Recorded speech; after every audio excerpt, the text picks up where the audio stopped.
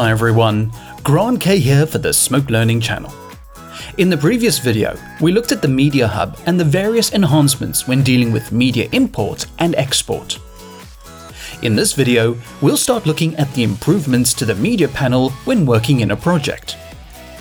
The three topics we'll cover in this video are dual panel functionality, creation dates, and avoiding duplicate entries. These enhancements are not footage specific, so you can use your own media to follow along.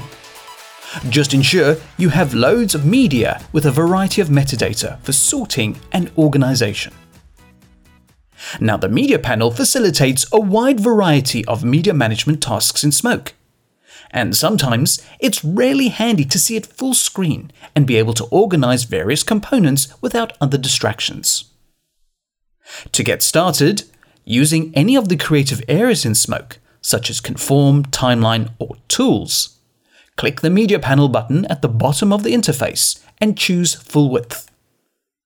You can also do this by pressing 1 and right arrow. This will expand your media panel full screen.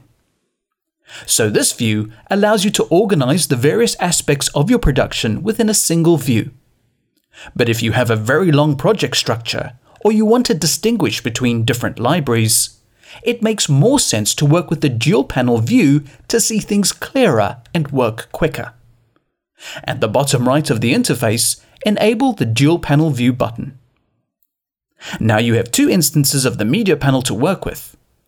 One media panel can show one library or folder, and the other media panel can focus on a different library or folder.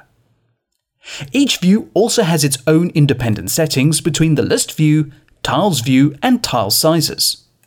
This allows for a very fluid and interactive experience when organizing clips within the project. Next up, switch back to a single panel view.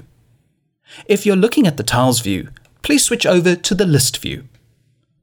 The list view gives you tons of metadata to track, sort, and search your clips as and when you need. One of the metadata tags I'd like to bring your attention to is the creation date. If you scroll the media panel from left to right, you will find the created column containing the creation dates.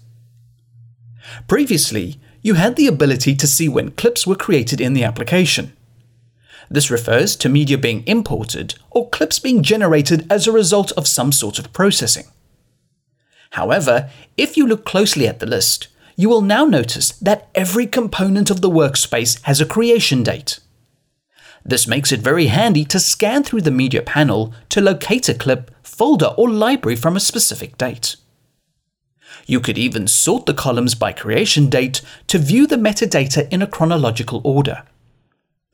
But what was also tweaked is that if you collapse the media panel by pressing 1 and right arrow, and you hold / and click on any component such as a library or folder, you will now get the full name as well as its creation date in the info box. So there is no need to always expand the media panel just to read the name of a component and its creation date. The last enhancement for this video is a slight workflow change. Smoke is now aware of duplicate naming conflicts in every area of the workspace. In previous versions, you could have multiple clips with the same name in a single folder. You could even have multiple folders with the same name in a library, and so on. In Smoke 2017, there is now a global check throughout the software. For example, if you dragged a clip into a folder with another clip using the same name, Smoke will now bring this to your attention. Previously, you could have had hundreds of clips all with the same name in the same folder, and it was easy to forget which one was your current work. But you now get presented with a few choices. You can add, rename, or replace.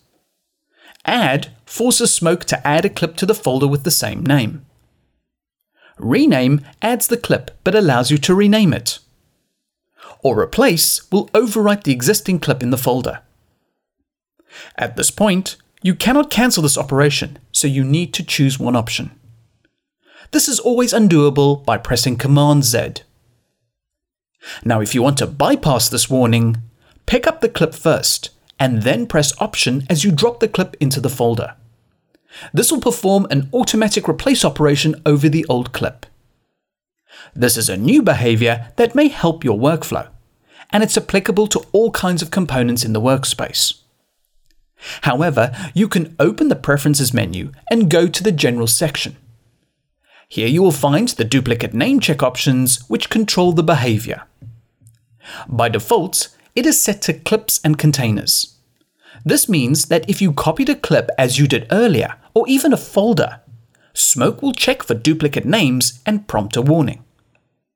You can tell Smoke to only perform this operation with containers, which means folders and not clips.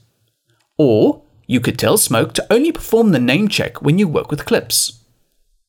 This gives you a wide variety of options to safeguard as well as avoid confusion with duplicate naming. But if you prefer the behavior from the previous release, just set the pull-down menu to always add by default. In the next video, we'll carry on with the media panel enhancements and look at the new global and localized sorting options. Comments, feedback, and suggestions are always welcome and appreciated. Thank you for watching, and please subscribe to the Smoke Learning channel for future videos.